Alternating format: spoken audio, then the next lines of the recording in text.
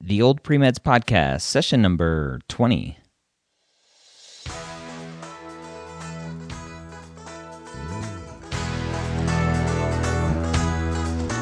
You're a non-traditional student entering the medical field on your terms. You may have had some hiccups along the way, or you're now changing careers.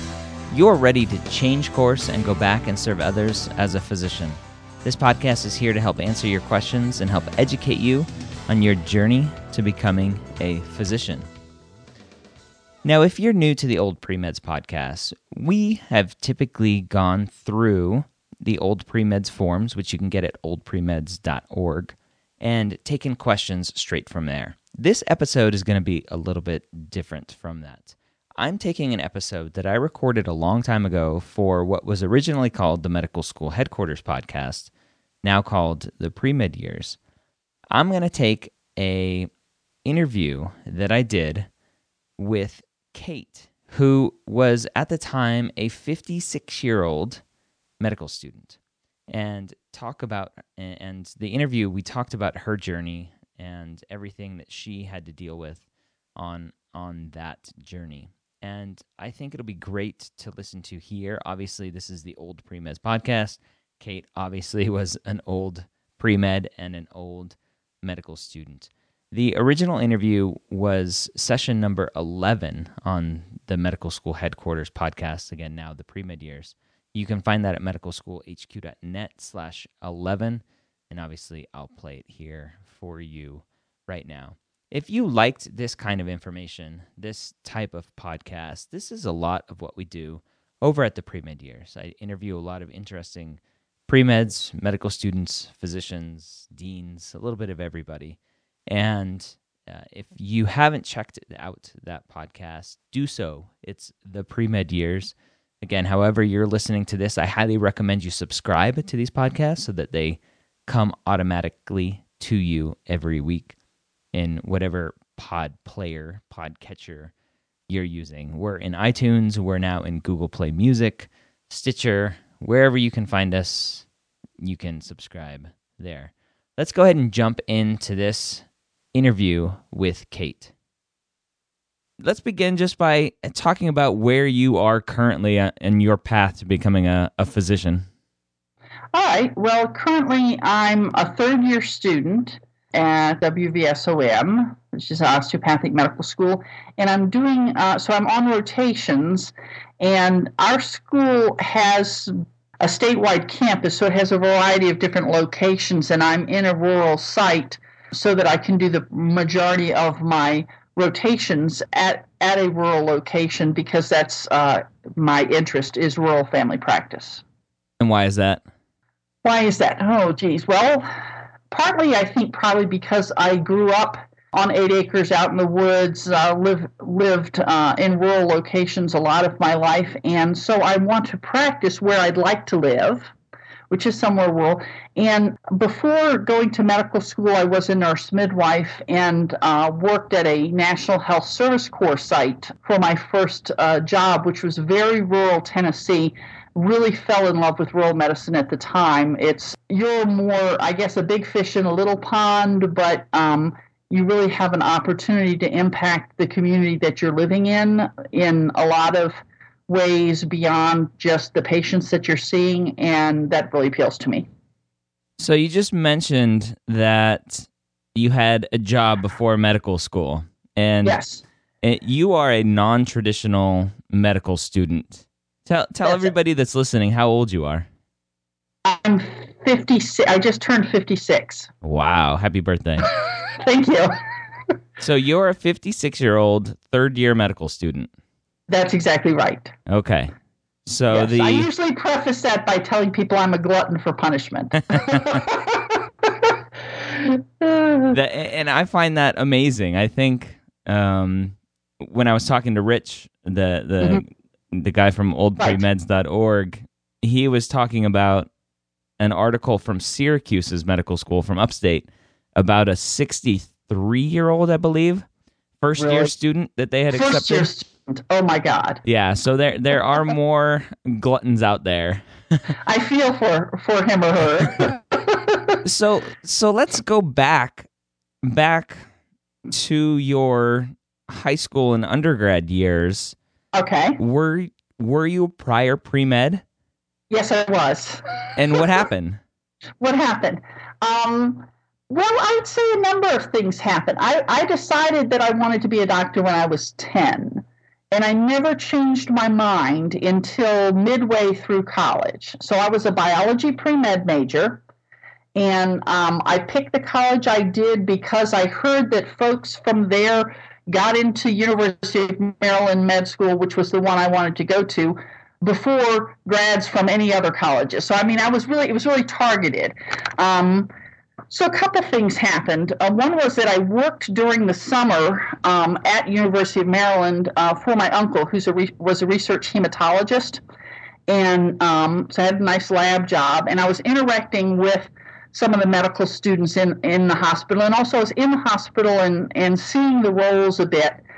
And a couple things stood out to me. One was, at that time, it was a very adversarial program, in that a very competitive program, in that they graded on a curve, and whoever had the lowest grade in the class, even if it was like an 85, failed.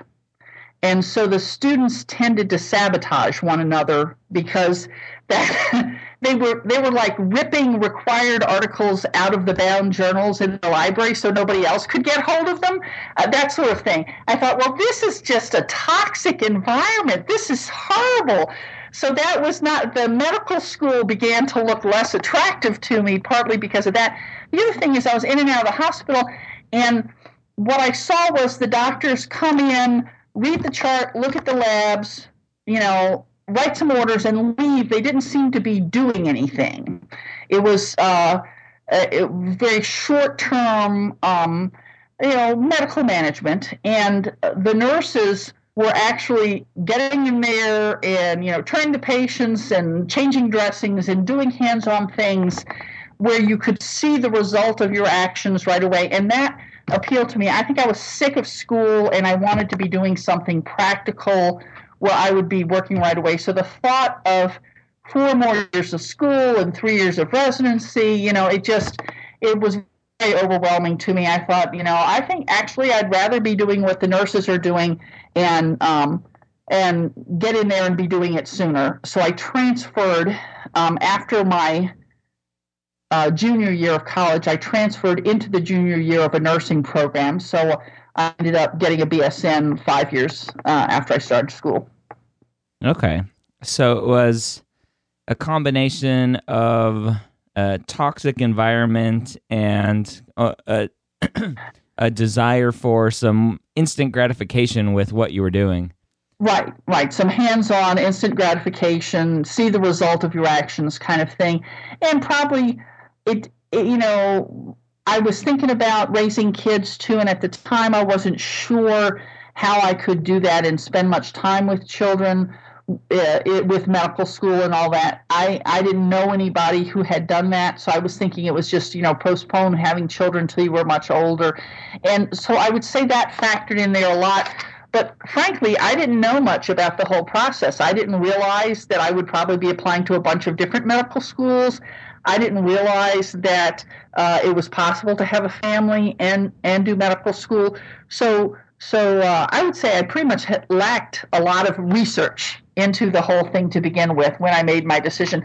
But in fact, nursing did suit me very well for many years, and I do enjoy that, seeing the results of what you did with your hands right away. Okay, so you enjoyed nursing. Mm-hmm. Where did that itch come back to go back into medicine, go back into the physician side of the house and go to medical school? Well, obviously it was fairly gradual because look at my age. It wasn't like I dithered for 30 years. I was very much, doing my nursing thing. I was an ICU nurse for 13 years, which is a lot longer than one should probably be an ICU nurse because it's really stressful. And then I switched gears and went to nurse midwifery school, so that was a huge switch. And practiced as a nurse midwife and then started teaching nursing. And I would say it was while I was teaching nursing that things began to change.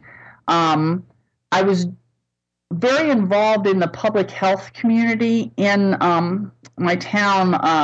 I was working one day a week at a free health clinic. I did that for 5 years.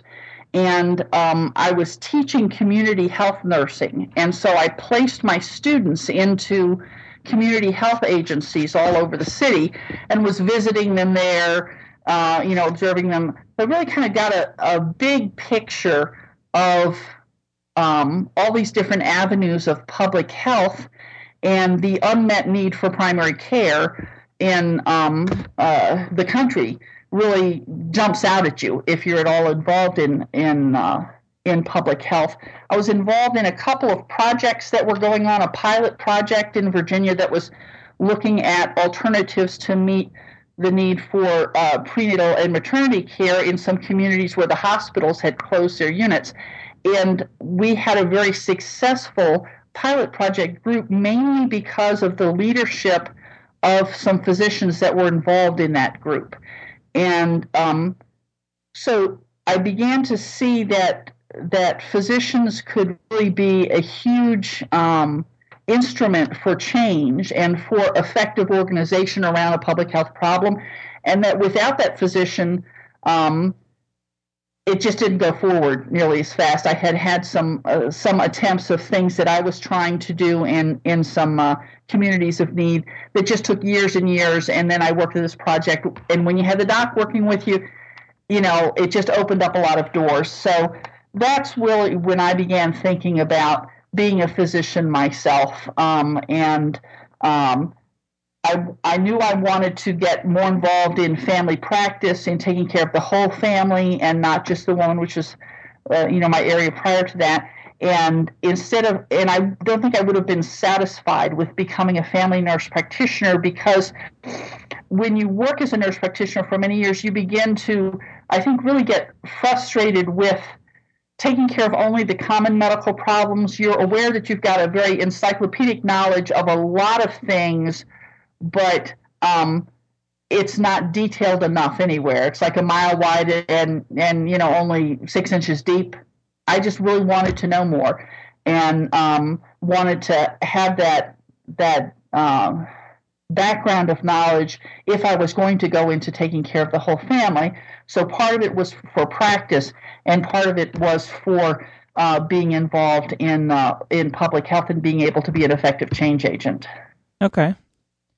Those are all great reasons. A long answer. Sorry. That was a great answer. So how old were you at this point? 50. Okay. I was 50 when I decided to go back to medical school. Okay, 50 years old. Mm-hmm. Family? At that point, my daughter had finished college, so my youngest. So okay. Yeah, I have 2 kids, but they were both out of school at that point. Okay, grown and out of the house and yes. Mm-hmm. Yes. Taking care of themselves. Right. Where did you start to begin researching what it would take to go back and get accepted into medical school? I Googled old pre-medical students. And I'm sure and the first OPM thing that popped up was the OPM website, the old pre-meds website. And so I started reading some articles on there. Truthfully, that was the very first thing I found.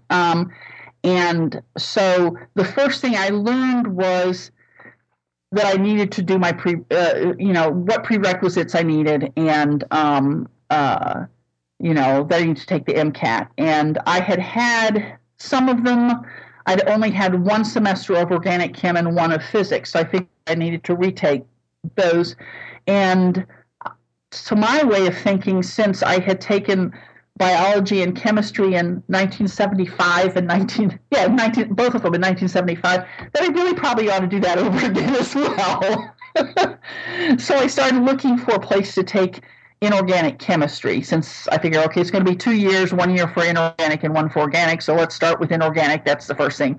That was my first step, was to try to register for a course in chemistry. Okay. Did you reach out, besides Google and the website, the oldpremeds.org website, did you reach out to any pre-med advisors? No, I really wasn't aware of the existence of pre-med advisors. What I did do, though, interestingly, is talk to my my family physicians, because it's a large family practice that used to be part of a residency program. And so I knew they had quite a bit of information on, medical education. And I had been speaking with them for some years about a outreach prenatal project that I wanted them to back me up for, that they were very supportive. So I talked to those guys first and said, I'm thinking about medical school. What can you tell me? What are your suggestions? So I would say most of the advice I got was probably from my own doctor, who was actually very encouraging. Okay. Yeah, that's good. And I encourage a lot of people, especially new people looking for shadowing opportunities, to go reach out to their doctor or maybe their parents' doctors. Yeah, I think that's a step number one. Yes, because you already have some relationship with them. Yep. Okay. Mm-hmm. So you reach out for a little bit of help. You start gathering some information. And let's talk about your post-bac program. I think when some initial dialogue that we had, you were trying to build your own post-bac program, but had some difficulties with that, or why did you go the route of a structured post-bac? Well, I went to the main university in my city to try to sign up for chemistry, and I registered as a non-curricular student. And then you sign up for classes after the regular students who are enrolled in a major at the university. Well, by that time, there were no openings in chemistry. And you can go the first day of class and try to get added, which I did, but, I was behind the nursing majors and the bio majors and the chem majors. That's a hot ticket course, and I simply couldn't get in. So one semester went by, and the next semester, the same thing happened, and I also tried to get a chemistry class at every college in my city or in a reasonable driving distance, and I couldn't get into any chemistry class. Now, since then, I've heard the strategy of actually applying to the school as if you were going to do a second undergrad, and you don't have to complete that, but just being enrolled as a regular student, then you would be able to get into classes. I didn't think about that at the time, and so I was just frustrated. I'm like, I just simply can't get the classes I need. So I looked online. There's the AAMC website that tells you where the post-bac programs are, and looked at the ones in my state and applied to two of them. Okay. I also thought it was appealing. One of them lets you finish within 1 year. So I thought, okay, I can get all my classes in and be ready to apply. Okay. When you're doing this, I'm assuming from the sounds of it that you stopped working full-time? Only when I started the post-bac program. That's when I stopped working. Okay. Yes. Okay. Was that scary? Oh, yeah. Well, for somebody like myself somewhat later in life who's probably been in debt for a while and worked hard to get out of debt, I was, I had no debt. I was in a good financial situation, and I had to quit my job and move, actually, to go to the program that I went to. And so I had to figure out, what am I going to live on for a year while I'm doing this? And it's very intensive. I thought I would be able to do a little bit, like teach classes or something, and work part-time. And in fact, I was not able to work at all and be able to put the concentration I needed to into that program. So I borrowed money from a home equity loan. That's what I did. I took money out, and that's what I lived on for a year to do the post-bac program, and what paid for whatever of my tuition wasn't covered by the federal loan that I took. So, yeah, very scary. Okay. Yeah, I'm sure many people, and post-bac programs are becoming more and more popular. There's 140 of them now listed on the AAMC website. Right. And so I think many career changers like yourself, that's one of the big obstacles that they face is they have a steady job and they have to walk away from it to pursue their passion of medicine. And it's encouraging and it's very courageous that you're able to do that and obviously successfully do that because now you're in medical school. So, well, it helps that I had an asset. I thought I was going to be able to sell my house and clear that debt, but that's when the housing market fell apart. That's right after I got the second mortgage on my house there. So I still haven't sold that house, but but in the global scheme of things, medical school itself is so expensive that the expense for a post-bac program and for that year is really probably the smallest expense towards the whole big goal that you're going to have. And when you realize I'm going to be borrowing scads of money anyway for medical school, what's important is that you're able to clear enough time to do well, because if you don't do well in your post-bac classes, you're not going to get into medical school. So you just have to, do whatever it takes to get those good grades during that program. Definitely. And for me, that was quitting. So. Yeah. Okay. I'm going to edit this part out that I'm going to talk to you now. Okay. The microphone that you're using picks up on you slamming your hand down. Oh, you're getting very emphatic. Okay. I love it, but it just comes through. So. Oh, okay. I'm sorry. I'll stop doing that. That's all right. It sounds great. Besides that, while we're on money, did you look into scholarships or the National Health scholarships for medical school? I'm sorry. Yes. Okay. Yes. In fact, that was my plan. I hoped for securing a National Health Service Corps scholarship. Okay. That's in fact how I went to midwifery school, and then I did a 2-year, at a payback site from that, and that was my hope for medical school. So I applied every year, and I have not gotten a National Health Corps scholarship. My understanding, I actually talked to some officials from there, and one of the things they look at is if you're from a disadvantaged background, and if you get a federal scholarship to disadvantaged students, that puts you in the highest category for getting the scholarships. Okay, I'm not in that category, and the majority of the scholarships that were given out were within that category. So that's something to think about. So I have Plan B, which is to do a loan repayment after I get out, which is less competitive, I guess. I'm far more likely to get that. Okay. Because I am planning to practice in an underserved area anyway. So. Okay. And what's that? What's the loan repayment program?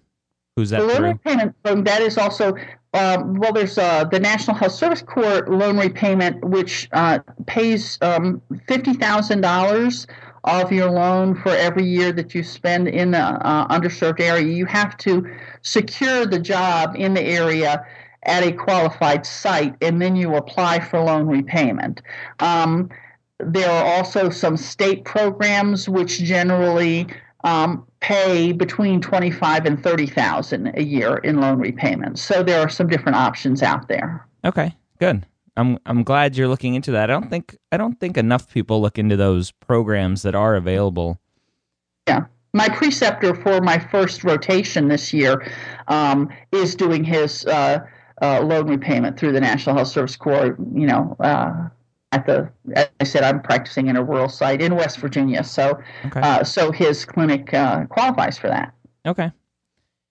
So you're in your post-bac program, and you take the MCAT at some point in that program. Right.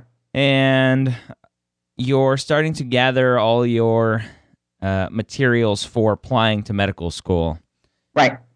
What was involved in your decision-making when you chose what schools you were applying to?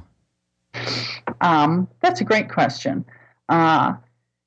I initially picked 6 schools, and then the director at my postbac program told me that wasn't enough schools to apply to, that I need to find 5 or 6 more to apply to, and suggested I expand my criteria a little bit.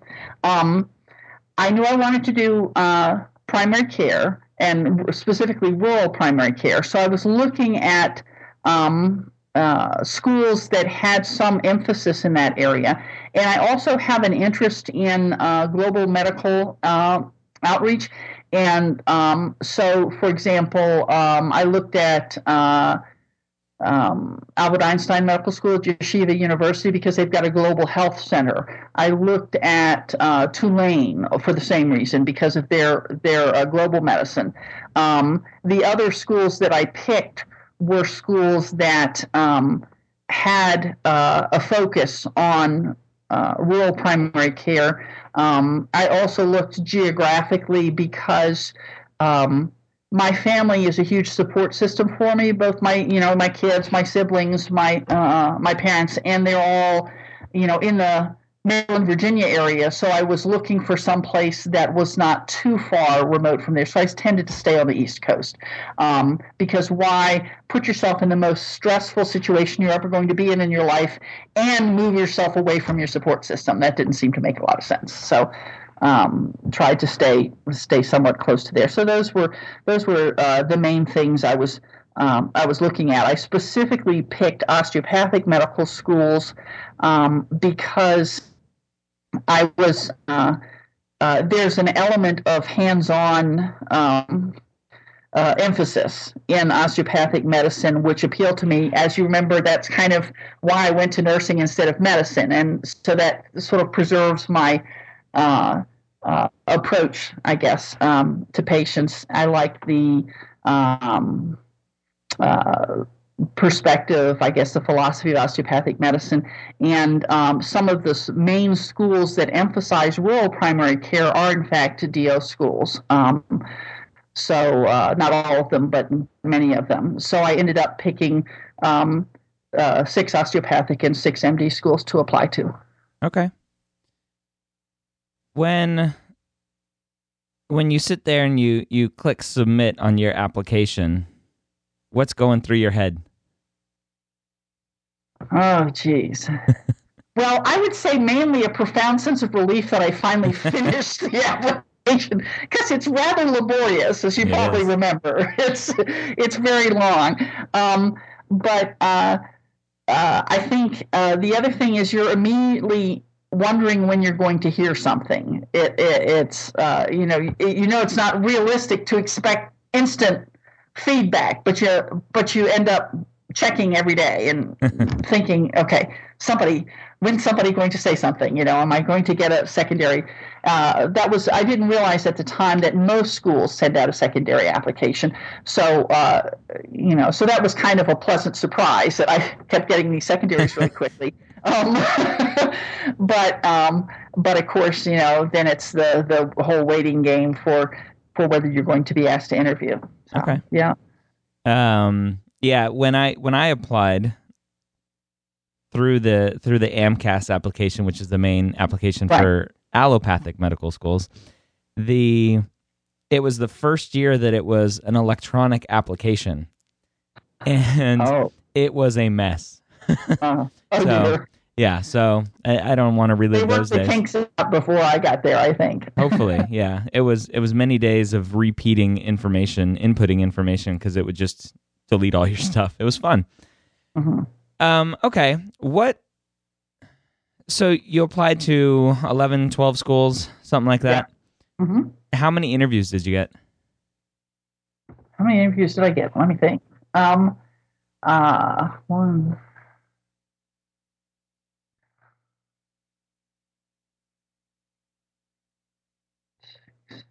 6. Wow. Outstanding. And a mix of MD and DO schools? Yes. Okay. Very good. That's a strong application. Thank you. What, during your interview trail, obviously you're the one sticking out. And that's not to say that you look funny, but yeah. It's definitely not the same application as everybody else. That's correct. For sure. And yes. How do you think that affected both yourself on the interview trail and the people that were interviewing you?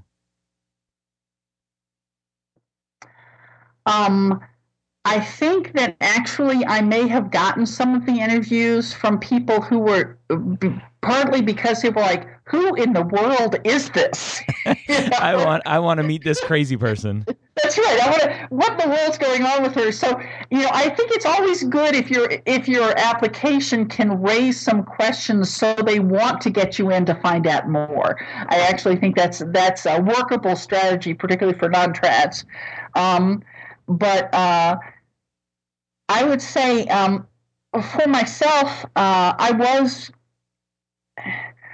had kind of gotten over my apprehension about the fact that I was an older applicant. I was real nervous about that to begin with, but the director at my postbac program talked to me about that some and really convinced me of what I believe to be true, which is that you have a much richer narrative to bring to the interview, and because you've had the opportunity to do things, and so there's just a great deal that you can talk about. So I think on the whole, it gave me some really strong things to talk about in the interviews. I think my age worked against me. There was one particular interview where I felt that the three representatives from the school who talked to me all had a very positive image, but I got the feeling that the admission committee had a very negative view on my age. And I say that because I saw a copy of my application and they had my birth date circled on their Xerox copy with 52 and 3 exclamation points after it. So I rather think somebody had some concerns about my age at that particular school. But the interviews actually went very well at that school. And so I think it kind of got past that initial impression of, what in the world is going on here. Okay. Very. I find that fascinating. And I think it is, and I brought this up, or one of my other interviews brought it up on a previous podcast, that it is a little bit different for the interviewer to try to change their kind of questioning and right. what they're trying to extrapolate from the person that's interviewing, because it's not the 22-year-old fresh out of or currently in undergraduate school that has pretty much the same path as everybody else. Right.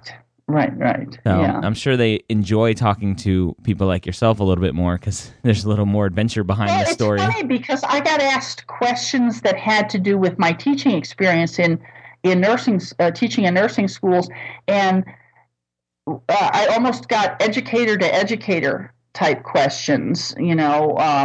This is sort of what our teaching strategy is, and what do you think about that? And what sort of experiences do you have there? So that was a little different. I think there was perhaps a more collegial footing from some of the interviewers. Good.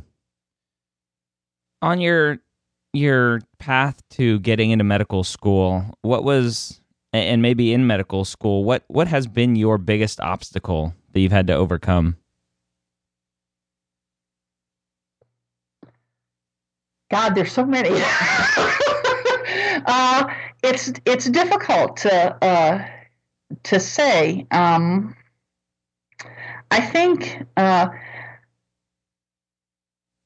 that in the path to getting to medical school and getting actually to the point of applying to medical school, the biggest obstacle was myself talking myself out of it. I talked myself out of it when I was a pre-med major in college, and for some good reasons, and that was not a terrible decision at the time.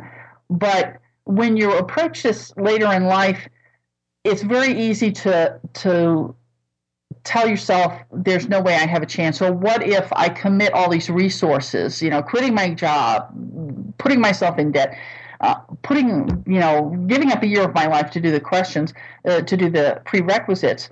What if this is just a pipe dream? So you can really talk yourself out of trying. And in fact, your chances are really good if you do the prereqs and do really well in your classes and get a decent score in the MCAT. Your age is really not a huge barrier to getting in. That might have been the case, 15 or 20 years ago, but that really isn't the case now. So I think it's important not to talk yourself out of trying. So maintaining that forward momentum, and particularly when you run into an obstacle, you're not successful. Maybe somebody rejects your application, or you don't get an interview at the school you wanted to get an interview at. To maintain that forward momentum is probably the hardest thing, and you've got to have a reserve of energy to just keep pushing. That's great advice. I think there's a ton of great information that you shared today. I want to end with just asking what your future plans are. I know you talked a little bit about it with the National Health Service Corps, but what do you picture your ideal practicing situation is? I see myself being like Leonard McCoy, an old country doctor. No, practicing in a little town, maybe in Appalachia, pardon me, and being the community provider. And I also see myself doing short-term medical outreach trips a couple times a year. In other countries. I've been on 3 so far, and that's an interest I expect to continue. But what you're doing in rural medicine is very like what you're doing in global outreach, in that you're practicing in a lower resource setting with people that are perhaps a lot needier and not getting maybe not getting regular care. It's just a little more episodic, I guess. So I see myself doing that. All right. I hope that was an interesting twist on the Old Pre-Meds podcast. Again, I just wanted to let you know that there is a lot, there are a lot more interesting interviews over at the Pre-Med Years. Again, you can find that at medicalschoolhq.net/listen, or you can subscribe again to the Pre-Med Years in whatever podcast player that you use. Next week, we'll be back with more questions and more answers and a lot more fun to help guide you on your path as you are a non-traditional student on this journey.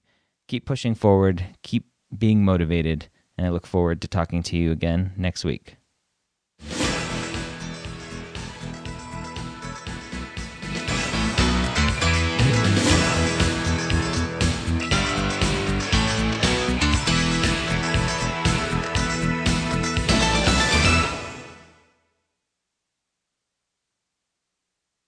Did you know that we're working on an MCAT podcast? Go to themcatpodcast.com for more information.